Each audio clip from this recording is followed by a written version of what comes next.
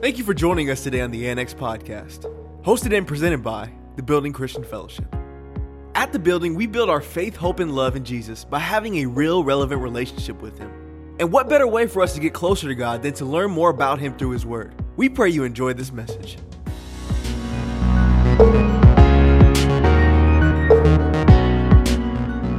Hallelujah. Come on. Oh, you all can do better than that. Give God some praise this morning. Hallelujah. I know this looks a little different, but look at somebody say, change is good.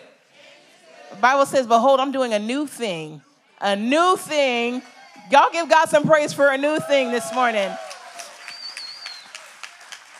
So good morning. Good morning. It's good to see all of your beautiful faces in the place this morning. So without further ado, what we're going to do, like the video said, is we're continuing on in our Hope series. If you don't know, if it's first Sunday with us, welcome. We're so glad that you decided to join us. You could be anywhere in the world this morning, but you decided to fellowship with us. We are so grateful that you decided to do so. But we're continuing in the Hope series. We were teaching this series from the Hope Quotient. It's a book by Ray Johnston. He's a pastor at Bayside Church in Granite Bay. Thank you.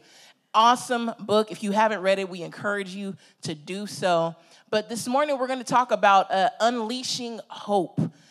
We talked about hope not being a luxury. It's a necessity. It's not something that's fluff and imaginary, but it's something that's very real, very tangible, and very attainable through Jesus Christ and His grace. Amen?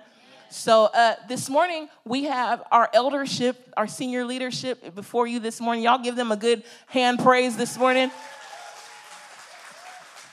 And if you don't know who I am, my name is Atira, and I'm the minister of music here, and I'll be moderating the conversation this morning. So we're just going to have a real relevant conversation about unleashing hope in your marriage and your family. So we're going to go down the line, and here's what I want you guys to do. I want you guys to introduce yourself. Tell me how long you guys have been married and how many children you have. Yeah? Okay, starting with you. So I am Pastor Donald, the teaching pastor here at the Building Christian Fellowship. This is my lovely, beautiful bride, my good thing, Raquel. And we have been married for 22 years just this November. Woo! Yes. And we have 4 children. 4 children.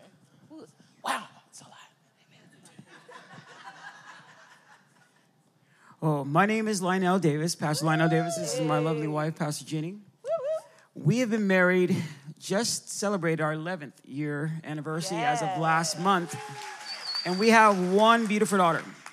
Yay. Well, my name is Pastor JR. How you guys doing? Youth pastor here, along with my beautiful wife, Erica. We've been married for 6 years, and we have 2 beautiful children. Praise God. Awesome. So you learn a little bit more about our leaders every day. Amen. So we're going to go jump right into this. So Hebrews chapter 13, verse 4, and this is for everybody. I want everybody to answer this one, okay? It says, let marriage be held in honor, esteemed worthy, precious, of great price, and especially dear.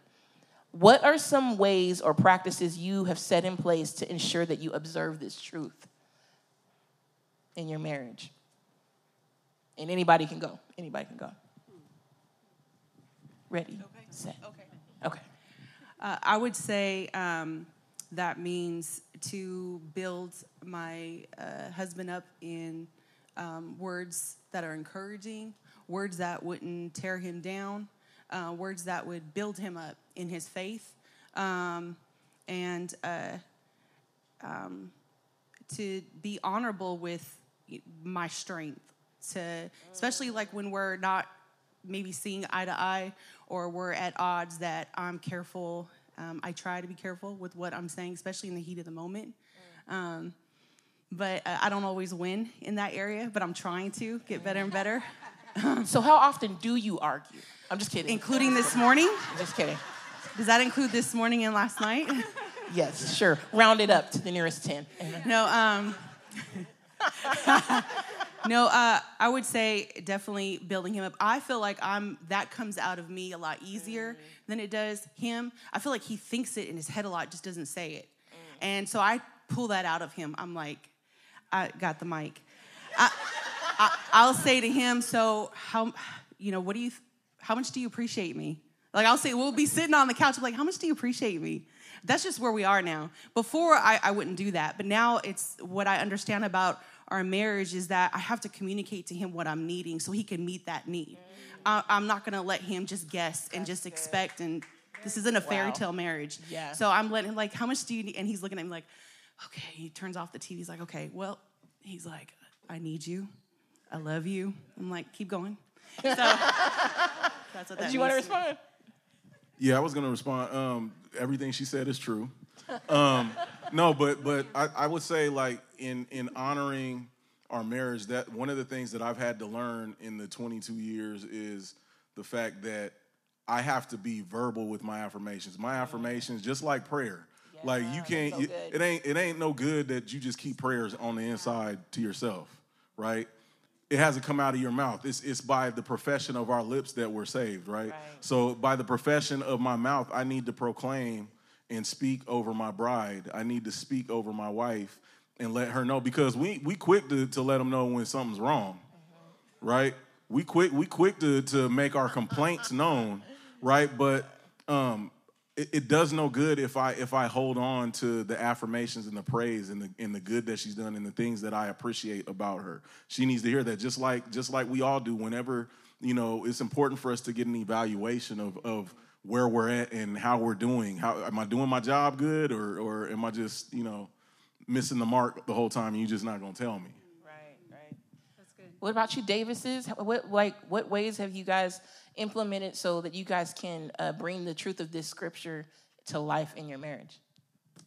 For me, I mean, it's like, because I'll just say this, for my business, I travel a lot. Like, I'm on the road constantly.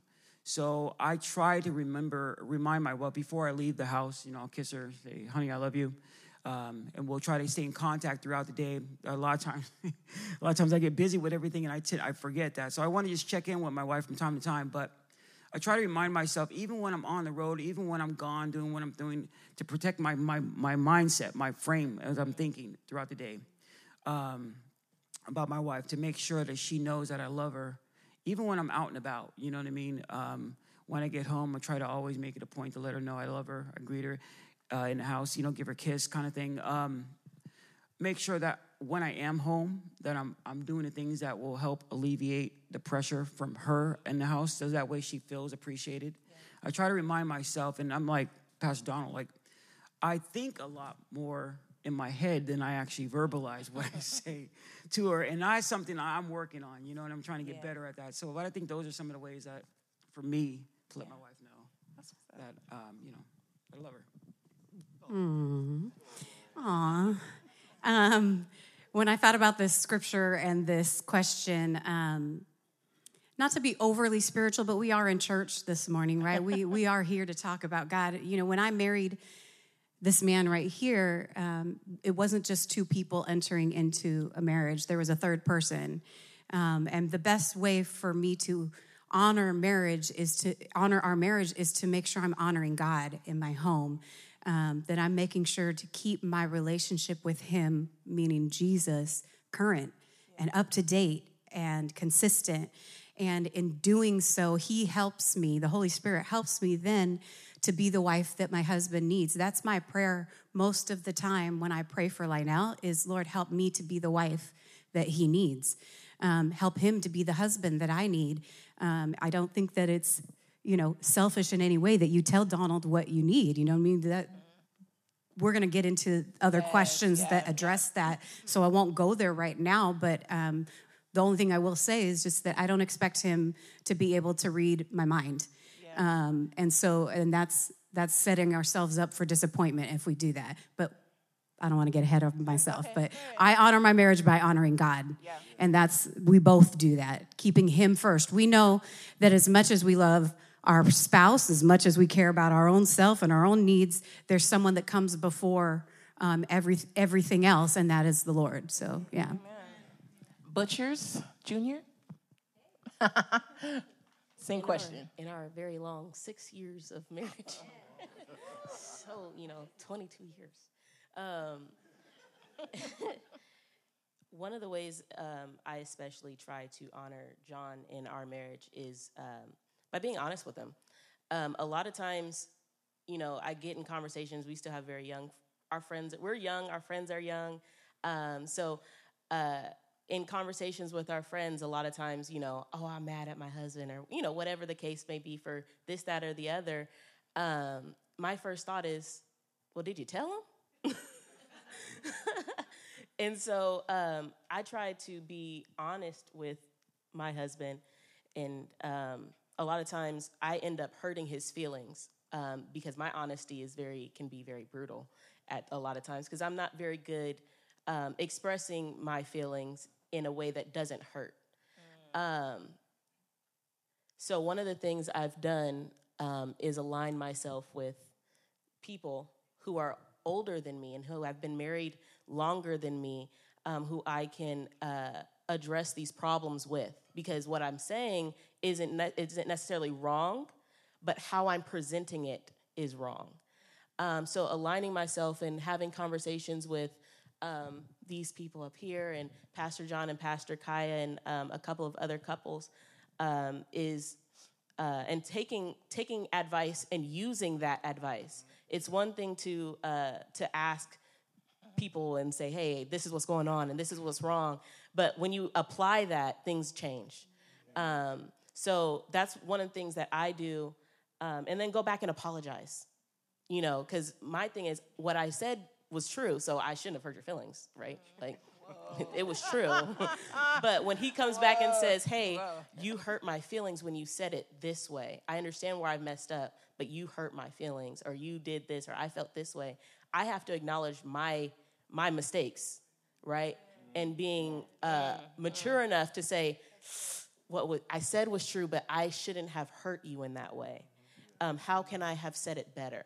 Or how would you have liked me to approach the situation? And taking that and using it for the next time, because another problem is going to arise. Or there will be another, he didn't put the dishes in the sink moment, They happen. But fixing the way that I speak to my husband has been a way that I've honored him. Just to piggyback on, please. Okay, yeah.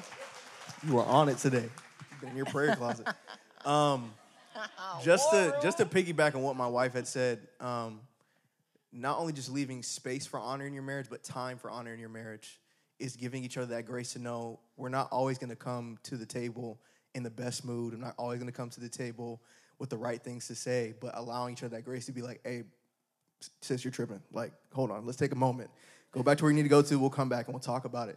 And not just, allowing, that scripture where it talks about, like, not going to bed angry and stuff like that. Like, of course, we're angry at times, but at the same time, we take the time to be like, get out what you need to say, and let me show you how I'm best loved and how I best receive things. And that's how we commit to grow. If, like, we're going to have hope in our marriage, we got to plan for the future. So it's like, okay, this is how we're going to fight if we're going to fight. We're going to fight fair. And so that's been one of my things. For me personally,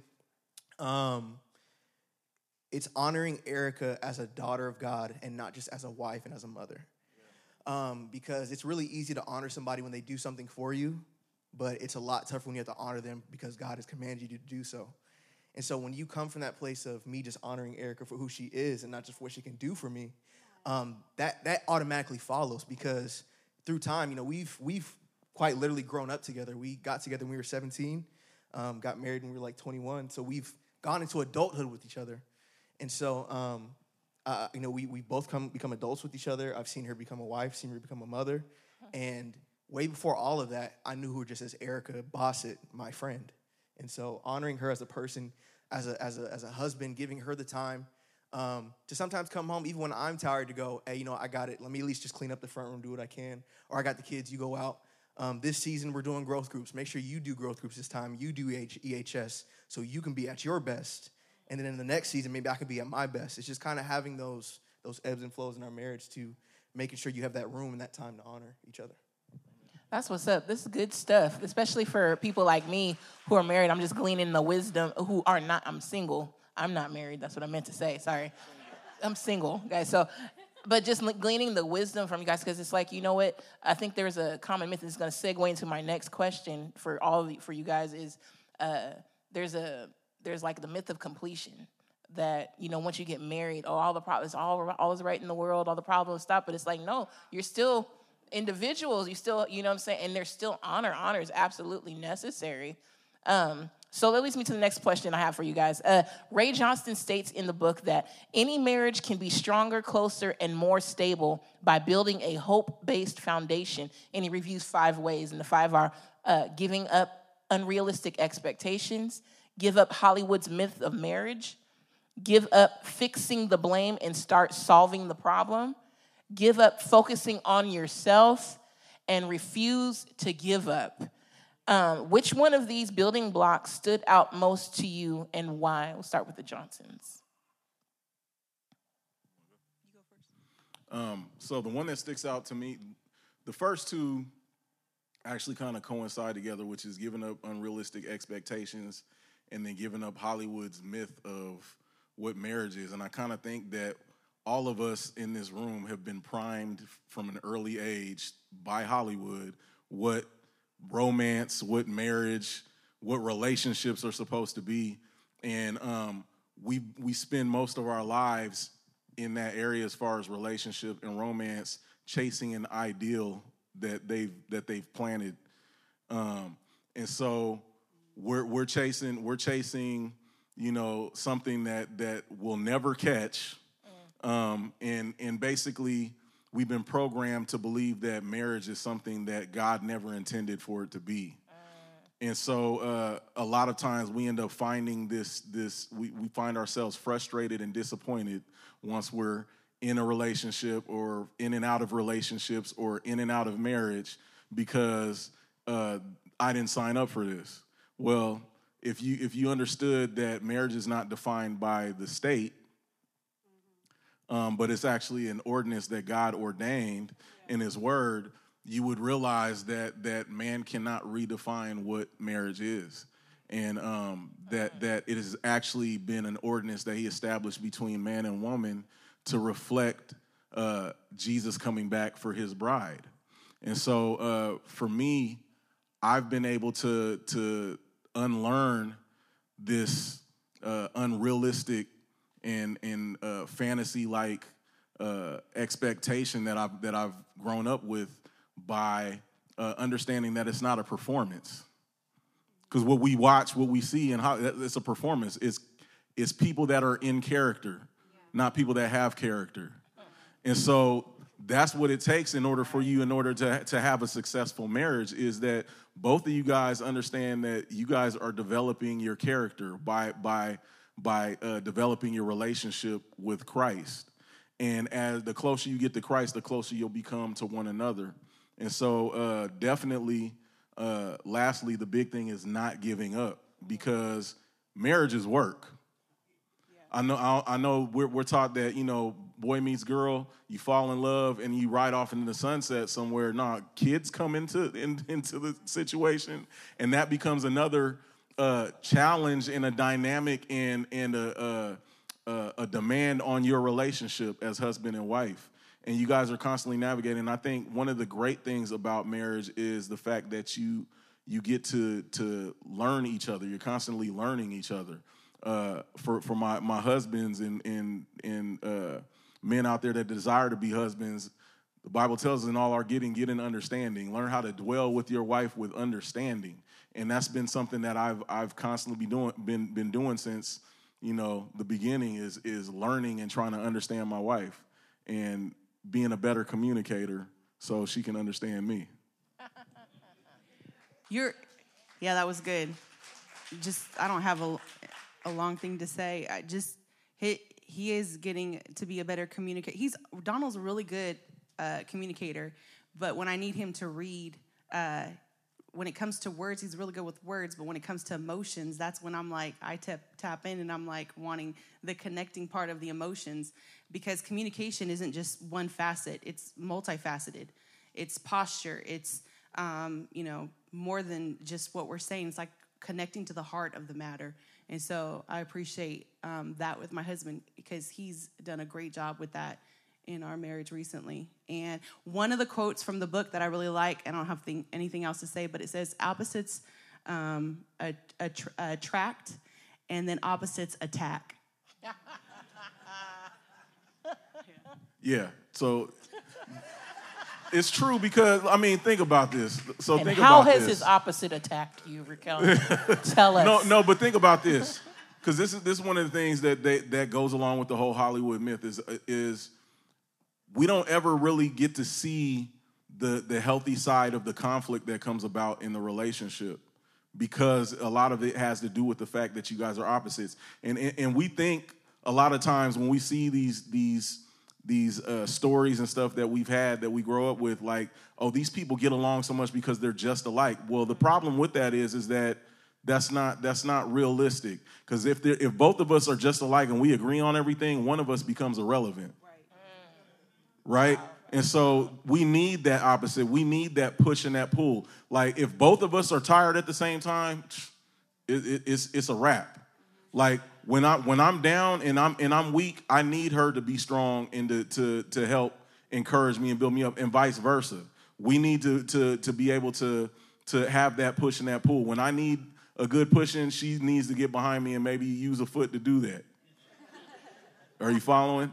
And vice versa. Like, when she needs to be pulled into this because she's reluctant, I'm encouraging her and pulling her into what it is that she needs to come into. So that's why that needs to, be a thing of opposites. That's so good. The Bible talks about two are better than one, The Davises, I know you were chomping at the bit, Jenny, just to kind of go in. Because you had started to kind of go into this, about the myths thing. You want to expand a little bit about which one stuck out to you the most? Well, yeah, I would say they all stick out to me, quite honestly. But I kind of did pick the same ones as the Johnsons, so I won't beat a dead horse or anything like that. But we're talking about hope in this series, right? So one of the biggest things that contends with our hope is disappointment. And the reality is, the more we have these unrealistic expectations, this Hollywood idea of what marriage is, we're going to constantly be walking around disappointed when our spouse doesn't meet our needs. A lot of times, sometimes expectations are only unrealistic because you haven't expressed them. It's unrealistic to think that your spouse can read your mind or know what you need or know what you want, like Pastor Raquel was saying in the first response. It's unrealistic for me to expect that he thinks the same way that I think. And so the only thing that's keeping your expectation unrealistic is because you have left it unexpressed. And there is a way to, this is your best friend. This is your safe place. This is the one that you can do, like Pastor Erica said, about being kind in the way that you express what your need is if your spouse is not meeting that need. Rather than sitting around getting frustrated, being disappointed, which is going to contradict your hope every time. The reality is you're setting yourself up. I'm setting myself up to be disappointed if I have not expressed what my expectations are to my spouse. And the reality is, most of the time, because newsflash, your spouse loves you. They want to know what your expectations are, what your needs are. It's frustrating to them that they're like, I keep trying and I cannot make this woman happy. But we watch the Hollywood movies all the time, the Hallmark movies, the Lifetime movies, the romantic comedies, and especially us as ladies, we have built up this ideal of what the perfect relationship is supposed to look like. And forget that we live in a very imperfect and broken world with broken and imperfect people all around us, including our spouses. You know what I mean? We're not going to reach that level of perfection till we get to heaven one day. We live in a broken world, and so we've got to reevaluate what our expectations are, take the pressure off, take the heaviness off of this relationship. And it's just amazing the lightness that comes and the freedom that comes in that moment. This give up fixing on yourself. That's kind of the problem, is that we're thinking all about what that other person can do to meet my needs, Because when we were dating, they made me feel a certain type of way all the time. I felt beautiful every day. I felt wanted every day. I felt appreciated every day. Life is different. Like you said, marriage is hard. We think being single is hard. I got news. Being married is hard. They're both hard. Because like I said, this is not our home. This world is not our home. It's not going to be perfect ever. There's going to be hard times. There's going to be difficulties. And you're not always going to get your way. And I think like we know that in our heads, but then when we actually go through it and experience, it's a much bigger challenge than we realized. And that's what entering into a marriage, we think that, okay, I got somebody to go through all this stuff together. This is awesome. This is great.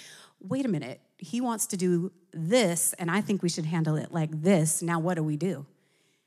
Because we're supposed to make all our decisions together. Oh, he's like, you just submit and do what I say. And she's like, well, wait, I have an opinion and an idea too, and I think it's better than yours. You know what I mean? Like, those are realities of living as a married couple that you don't have to live with when you're single. Like, you get to make all the decisions. You get to decide where you're going out to dinner. Amen. You get to decide what movie you're going to see. You get to decide. And I just wanted to say to you, Atira, just go ahead and prophesy it. Just go ahead and prophesy it. Yes. But it's about giving and taking. Kind of Pastor JR was touching on that a little bit, the ebbs and the flows. Like, you're not going to win every battle, but we got to be okay with not winning every battle. And then not rubbing it into the other person when their decision ended up not being the right one, but you supported it. No, that's not my job. That's Holy Spirit's job.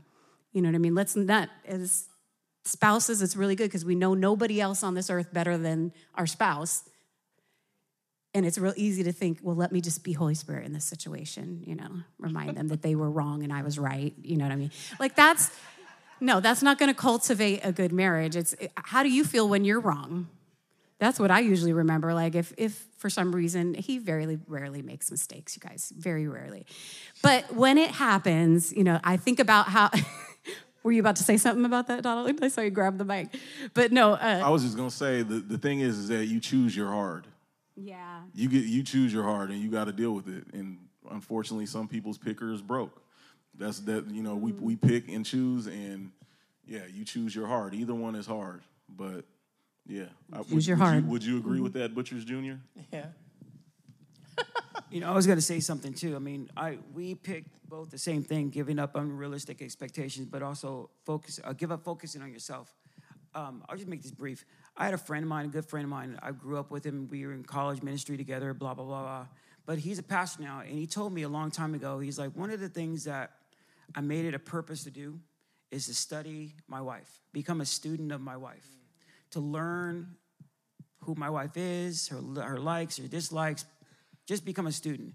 So that way you begin to learn her, and that way you guys begin to kind of move in the same rhythm, you know what I mean? And now I'll be the first to admit, I still struggle with this.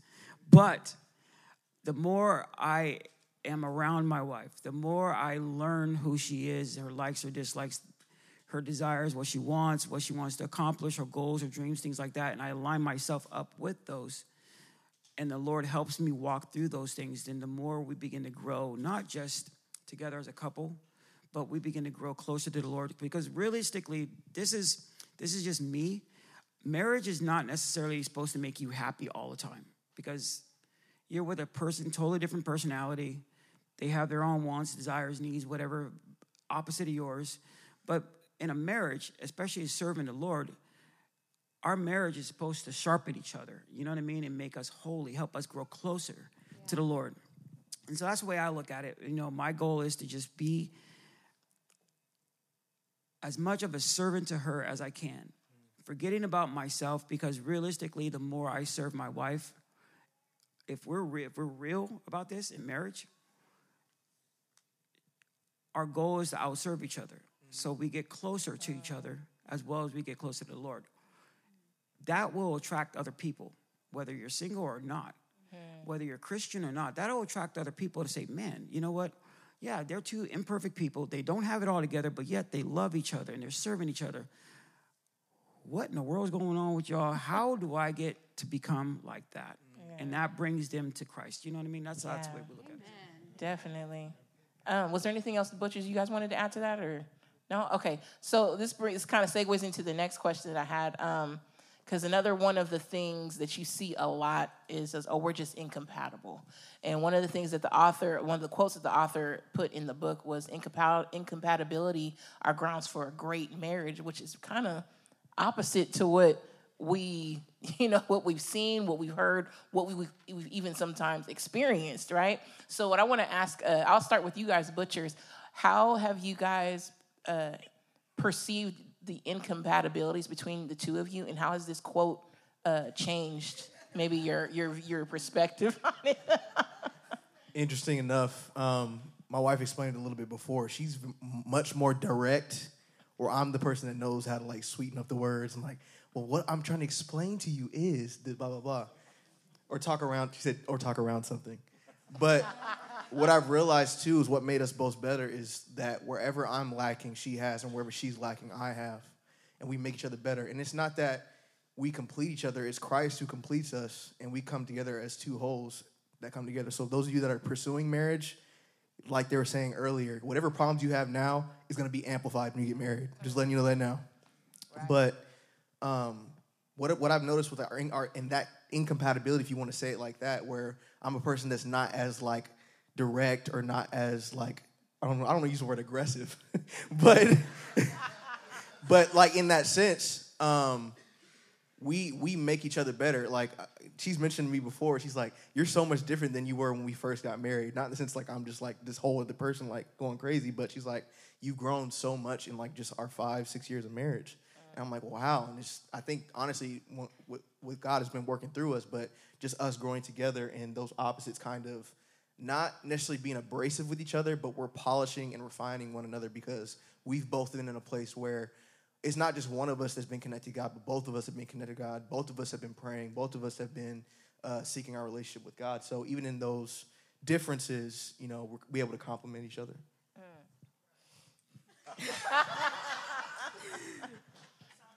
Very true. Everything that he said is true. And I think, I know, especially after we had Mariah, our daughter, who's almost 5 now. After we had Mariah, things changed in our marriage. We were extremely like, oh, we are the same person. You like this, I like this. You like sports, I love sports. And then we had our daughter, and I felt like my life was changing. What I was able to do, what I was able to do in ministry, what I was able to do at home, having this be home a lot, having this little person attached to me at every given moment through the day and night.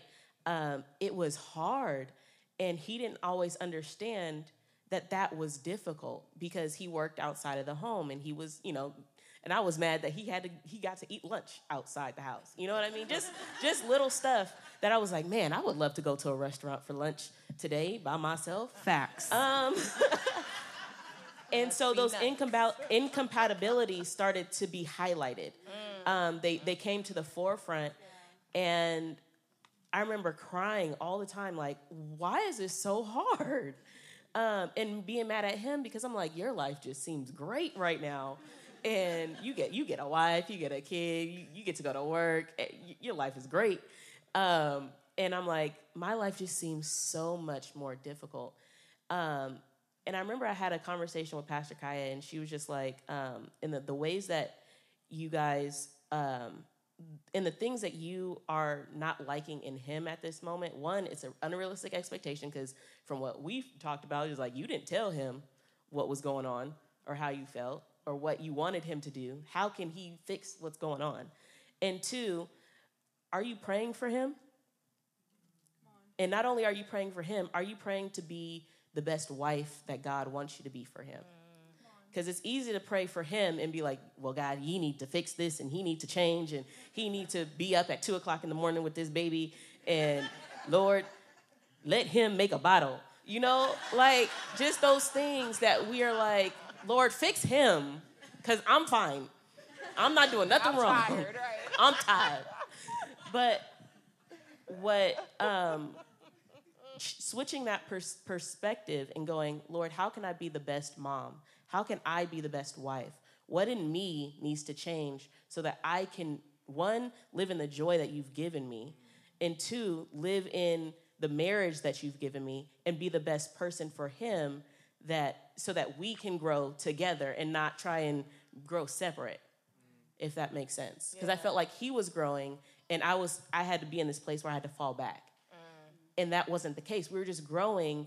For the first time, we were growing in two different ways and not necessarily growing at the same pace together at the same time, doing the same things. And so just really asking God, how is it that I can be better so that in our incompatibility that we can grow compatible together? That's good, because I want to piggyback off of that. That's definitely right on the money, because with the fact that we're opposites, the fact that we are different, both joint heirs, right? Equally, we're joint heirs, but different in our responsibilities and our roles, right? Very different than what we hear in society right now, right? Society's all about equity, equality, right? Everybody even. And that's not what God intended. And so being the fact that we are different, and that's all, that can also be a potential challenge to our relationship. Not only do we need to pray on our own and pray for each other, I'm trying to get better about this, but praying with each other. Because I know for me, it's a little uncomfortable for me to pray with her. I'm just putting that out there. I'm just admitting that. It's just something, I don't know what it is. It's something weird. I have no clue, but I'm getting over that hurdle. But it's praying with her. I have no clue what it is. But praying, I'm fine praying by myself. I'm fine with letting her pray by herself. I don't know. Maybe it's because we just are different. But coming together and praying together makes a huge difference, and it makes us closer in our bond together.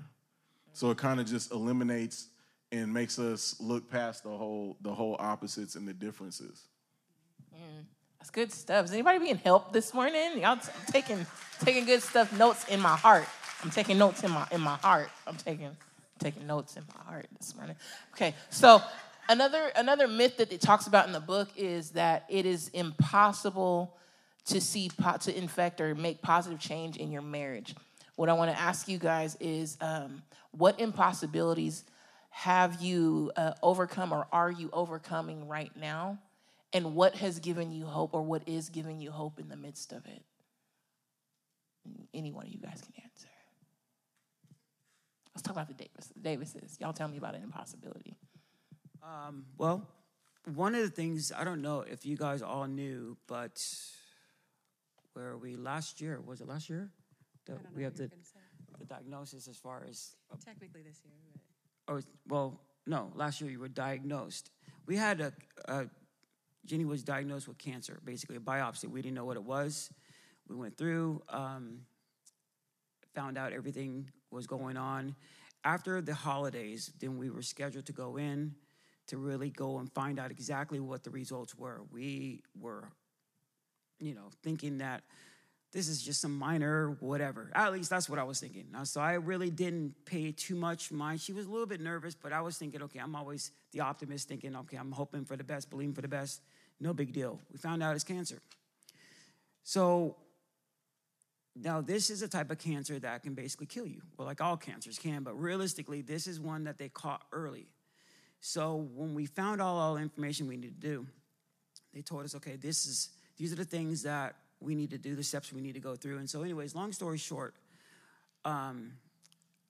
all this went into treatment. She had surgery, removed the cancer 100%, so she's cancer-free, so we thank the Lord for that. Hallelujah. But somebody said this, and it didn't make sense, but yet it made complete sense. On the other side of hope, now is the reality of what you are now walking into, the new season you're walking into. So while, Jenny's cancer was eradicated, thank the Lord for that, because a lot of people, my aunt didn't make it. She had cancer and a tumor, and it literally took her out within months. So we're now walking through this season, new season, and we're trying to navigate and asking God to help. Because, I mean, with hope comes a whole, like I said, a whole new season. Now we're learning, Lord, what do we do? How do we navigate this new time? Because there's now all this extra stuff that we got to deal with because of this. So we're praying and believing, and I just being point blank honest with y'all, my hope this year has taken a hit. You know, and I've been like, me personally been struggling because I love my wife. I don't want anything bad to happen, and I'll go to bat and I'll go to war with anybody. I don't care who you are, whatever for my wife. But at the same time, I'm like, these are things I can't fix. I'm a fixer, right?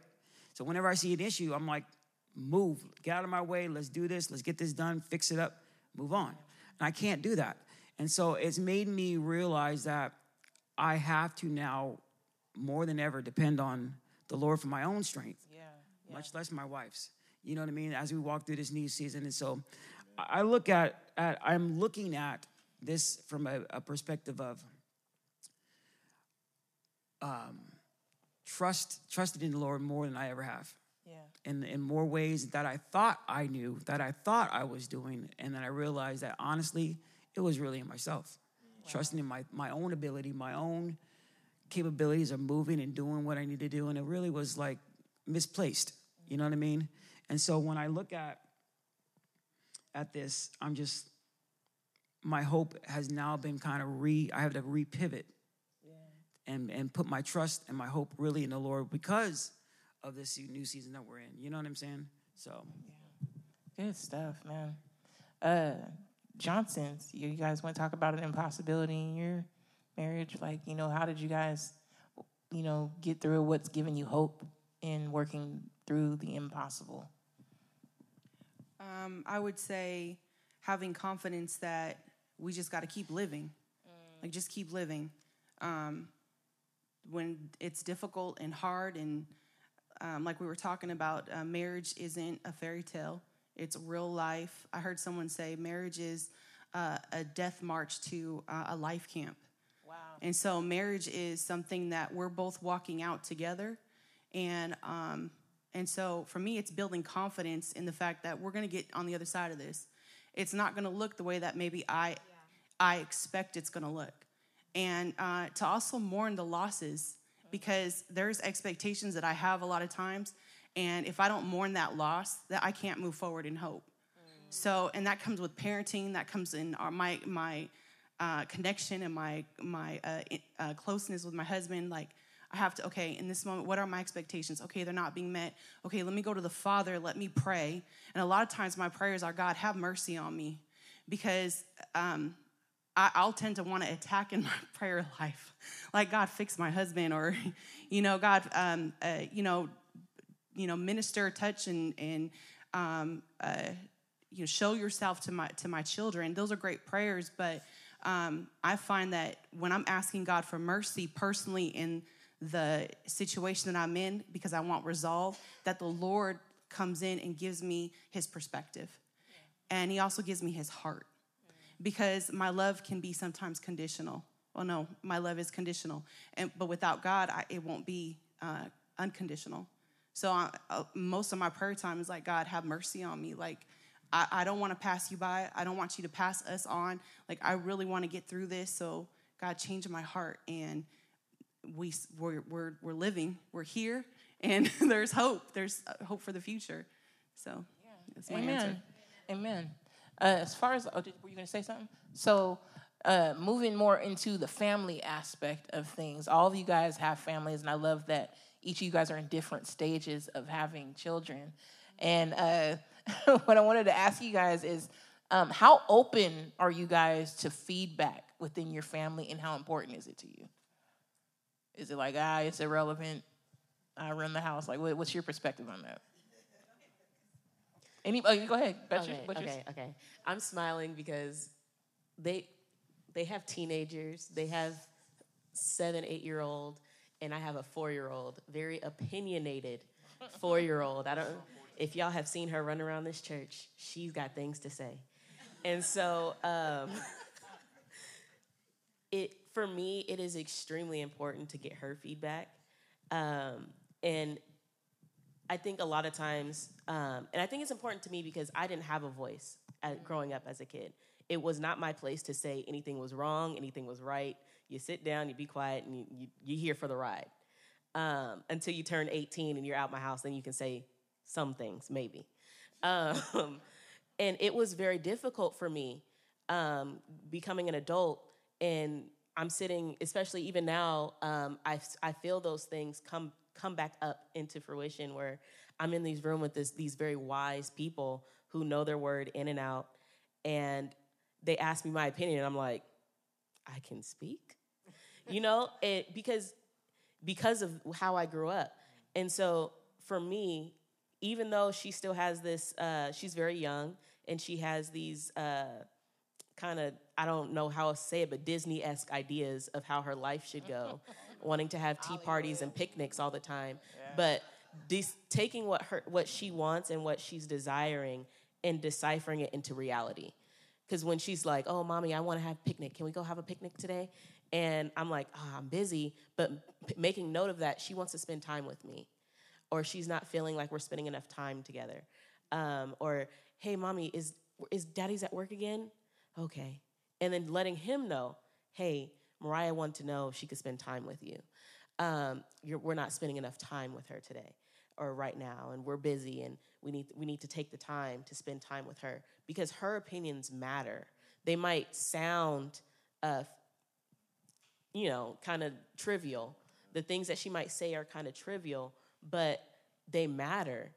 And so it is my job as her mom to hear what she says so that she can grow up and be the woman that God created her to be in its fullness without having to take so many steps backwards and trying to fix so many things that maybe I have caused in her life or didn't allow her to be.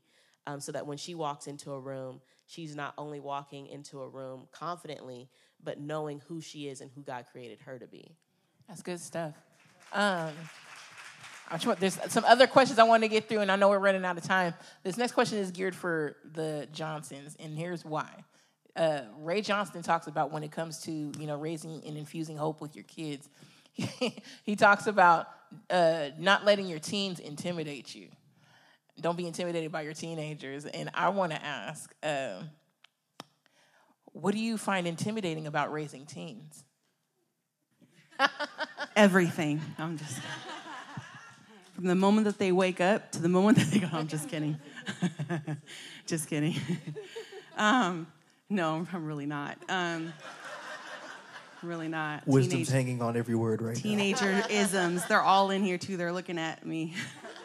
Teenager-isms. That's what I call it. I'm like, I'm in the teenager-isms. So what we've been learning is that as they're getting older, they're starting to figure you out, starting to figure me out a lot more. And there's times that they come to me and I may not agree with how they're saying something, but I want to understand them. And so though I may not agree with what they're saying, I'm leaning in so I can understand so they can feel heard. And because that's showing honor to them. I never want them to feel like they can't come and talk to me. And if they are feeling like they can't come and talk to me, that's an opportunity for me to step in. And I've learned is to say, what is it that you need from me? What are you needing from me? Well, they're like, money, shoes, food. And I'm like, okay, no, what do you need? Do you need a hug? Do you need me to sit down and lend my ear to you right now? Hugs are free, by the way. Yeah.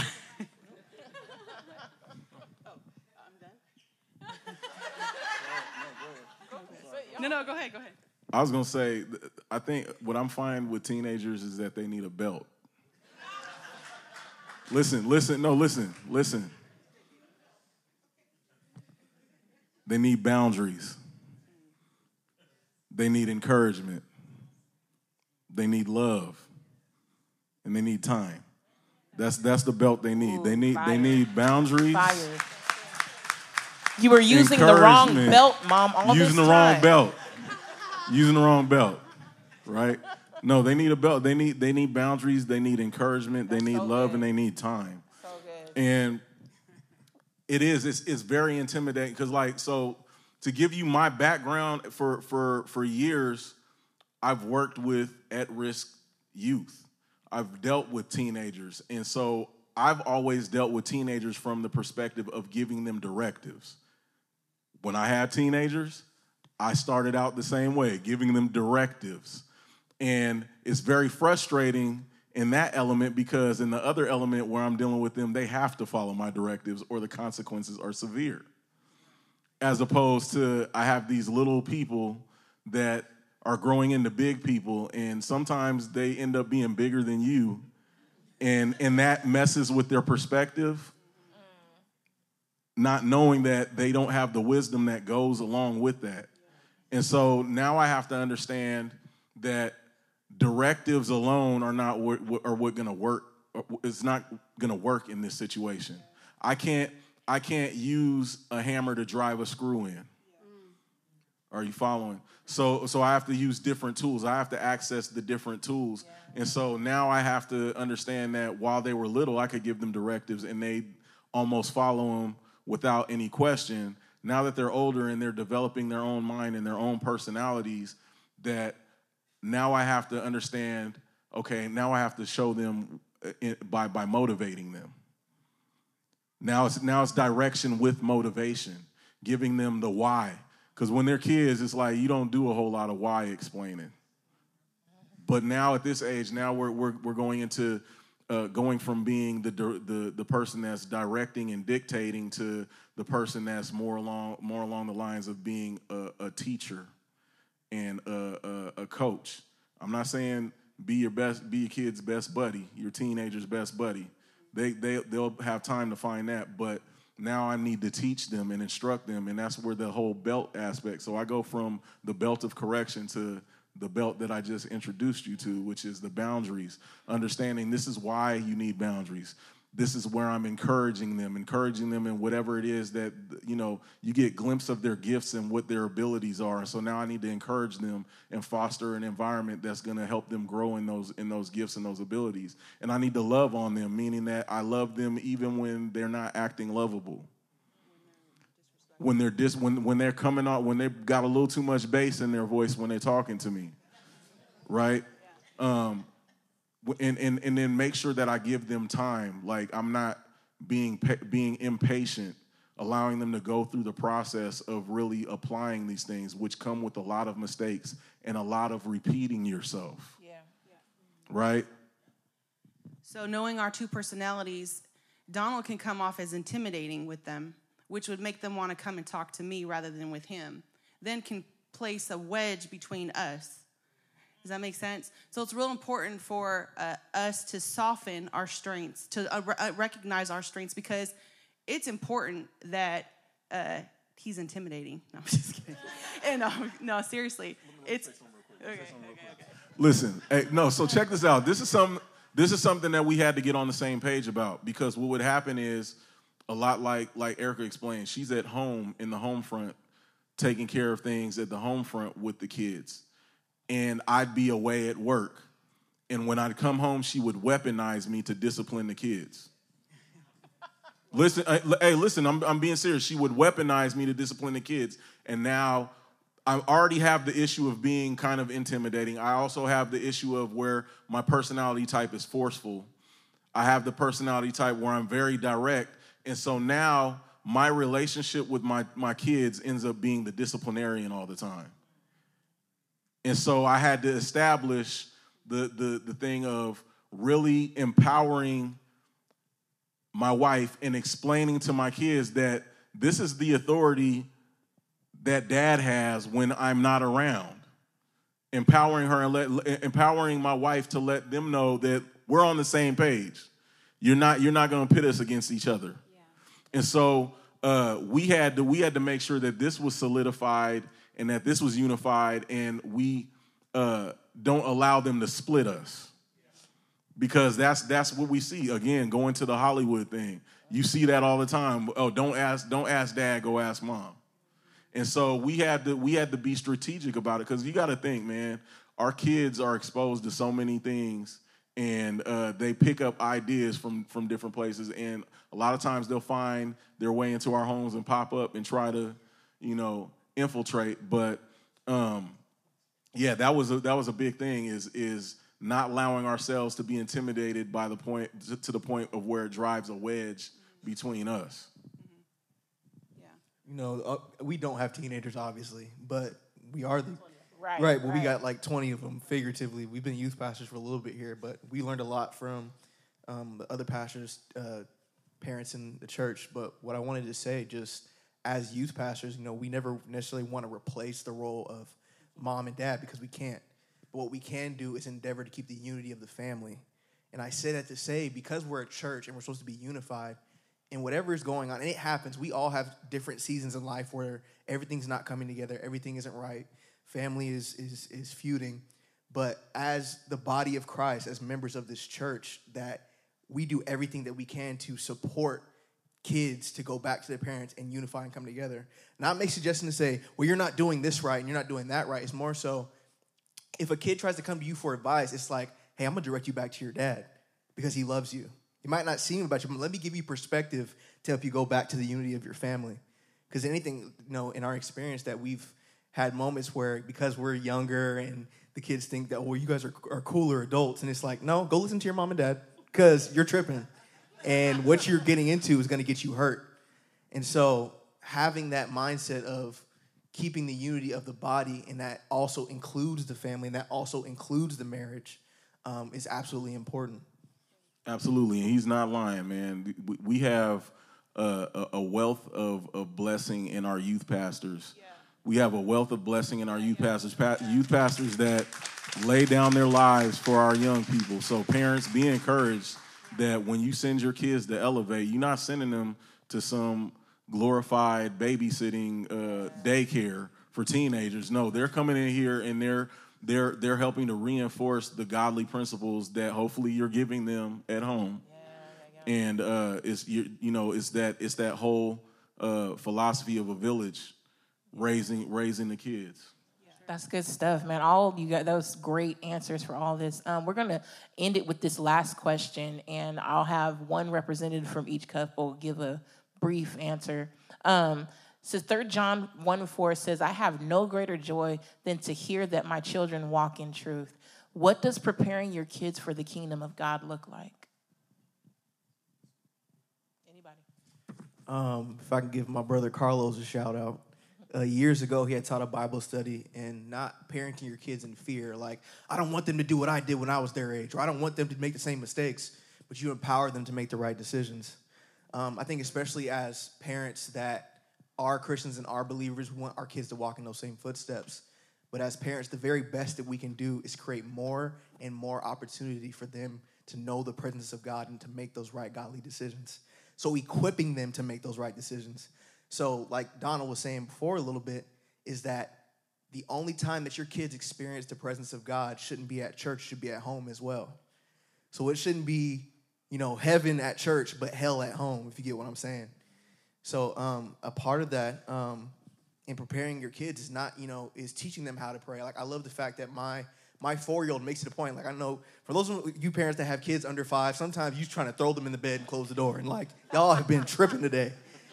But I appreciate not just like to pat ourselves on the back, but the fact that my daughter makes it a point. Dad, we didn't pray. Okay, she finds that important. Like right now, her verse is, God has not given us a spirit of fear, but of power, love, and a sound mind. Because, as little kids, they get nightmares, been watching something crazy on Disney or something.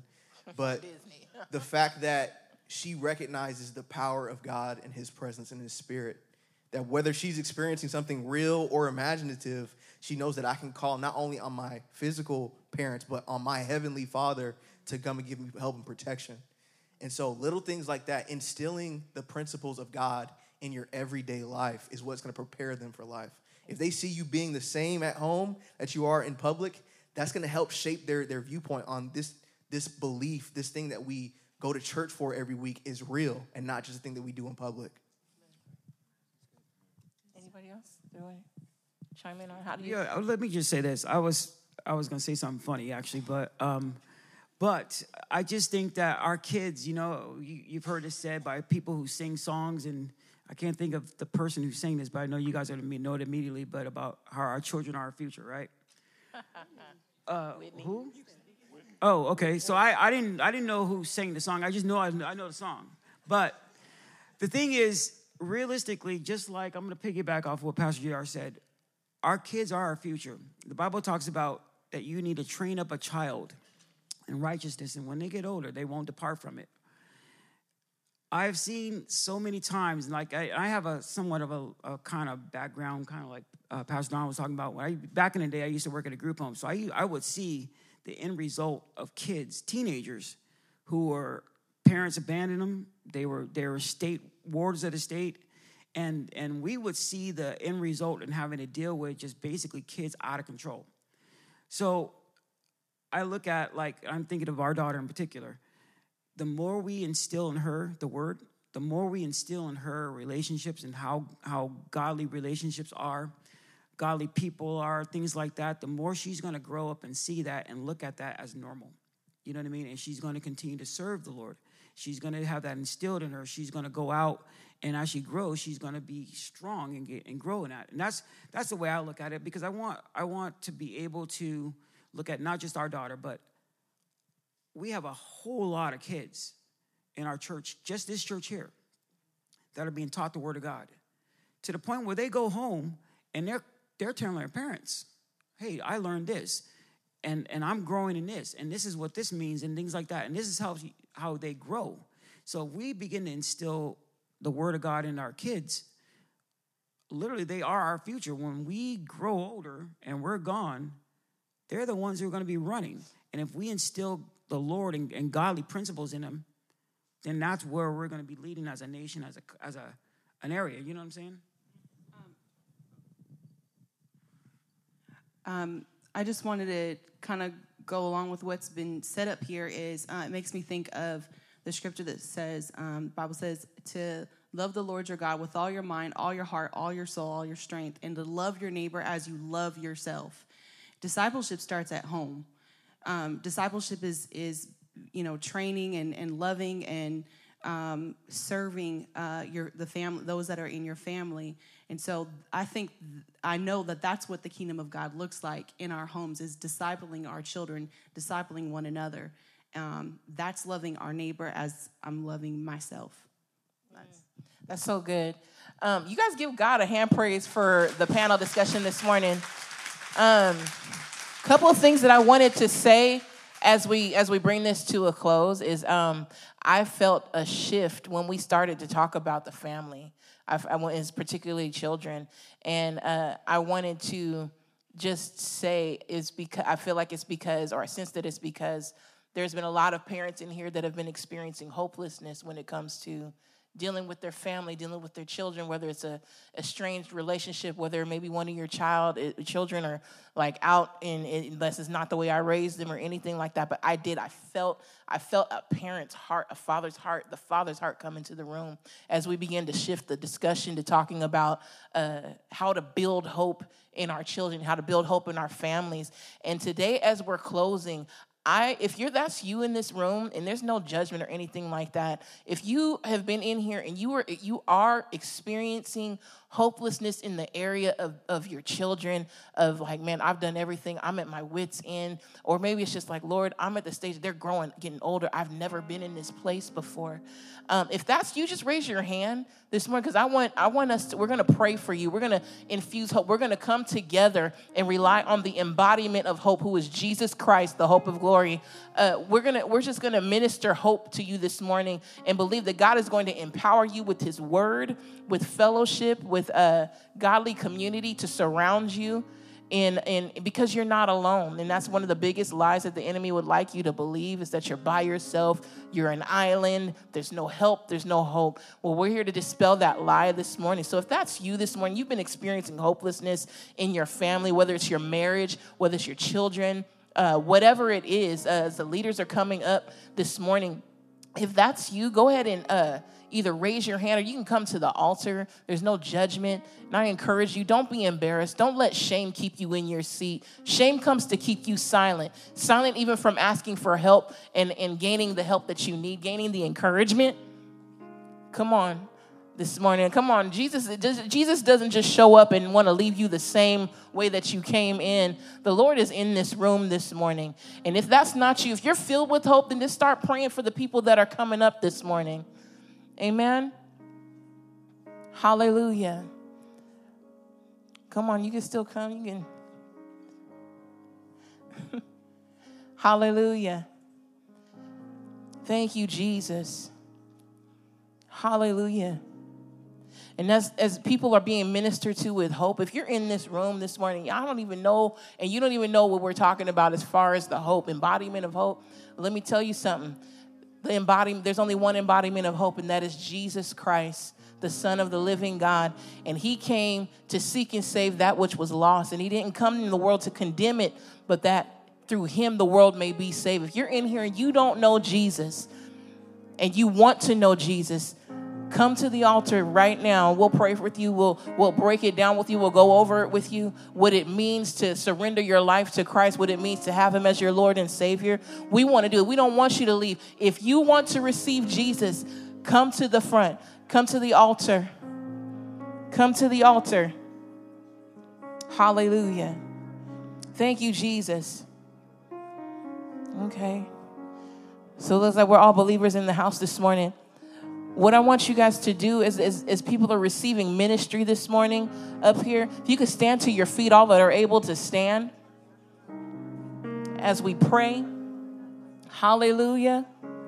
Hallelujah. Come on, let's pray. Father, we just thank you. We thank you for your presence in this place. We thank you for walking the aisles of this room, Lord. We thank you for pointing out and grabbing our hearts, for arresting our spirits this morning, Father God, and calling us to the greater purpose, Lord, of hope, Lord God. I thank you for the hope that you've given us through Jesus Christ, the Son of the living God, Lord. I thank you for giving us a hope that lives, Lord God, a hope that is an anchor for our souls, Lord God, to carry so that we're not carried away with every wind that blows about. When life comes to destroy us, the storms of life come to shipwreck us in our emotions, to shipwreck us in our faith. I thank you, Lord, that you've given us a hope that is an anchor for our souls, Lord God, that we may hold on to faith as faith holds on to us, Lord. Father, I thank you for every person under the sound of my voice, Lord. I thank you that they leave this place infused with a hope that is not an illusion or a mirage, but it is real, living, and tangible. Father, I thank you that as we leave this place, Lord God, you go with us, Lord. I thank you for every person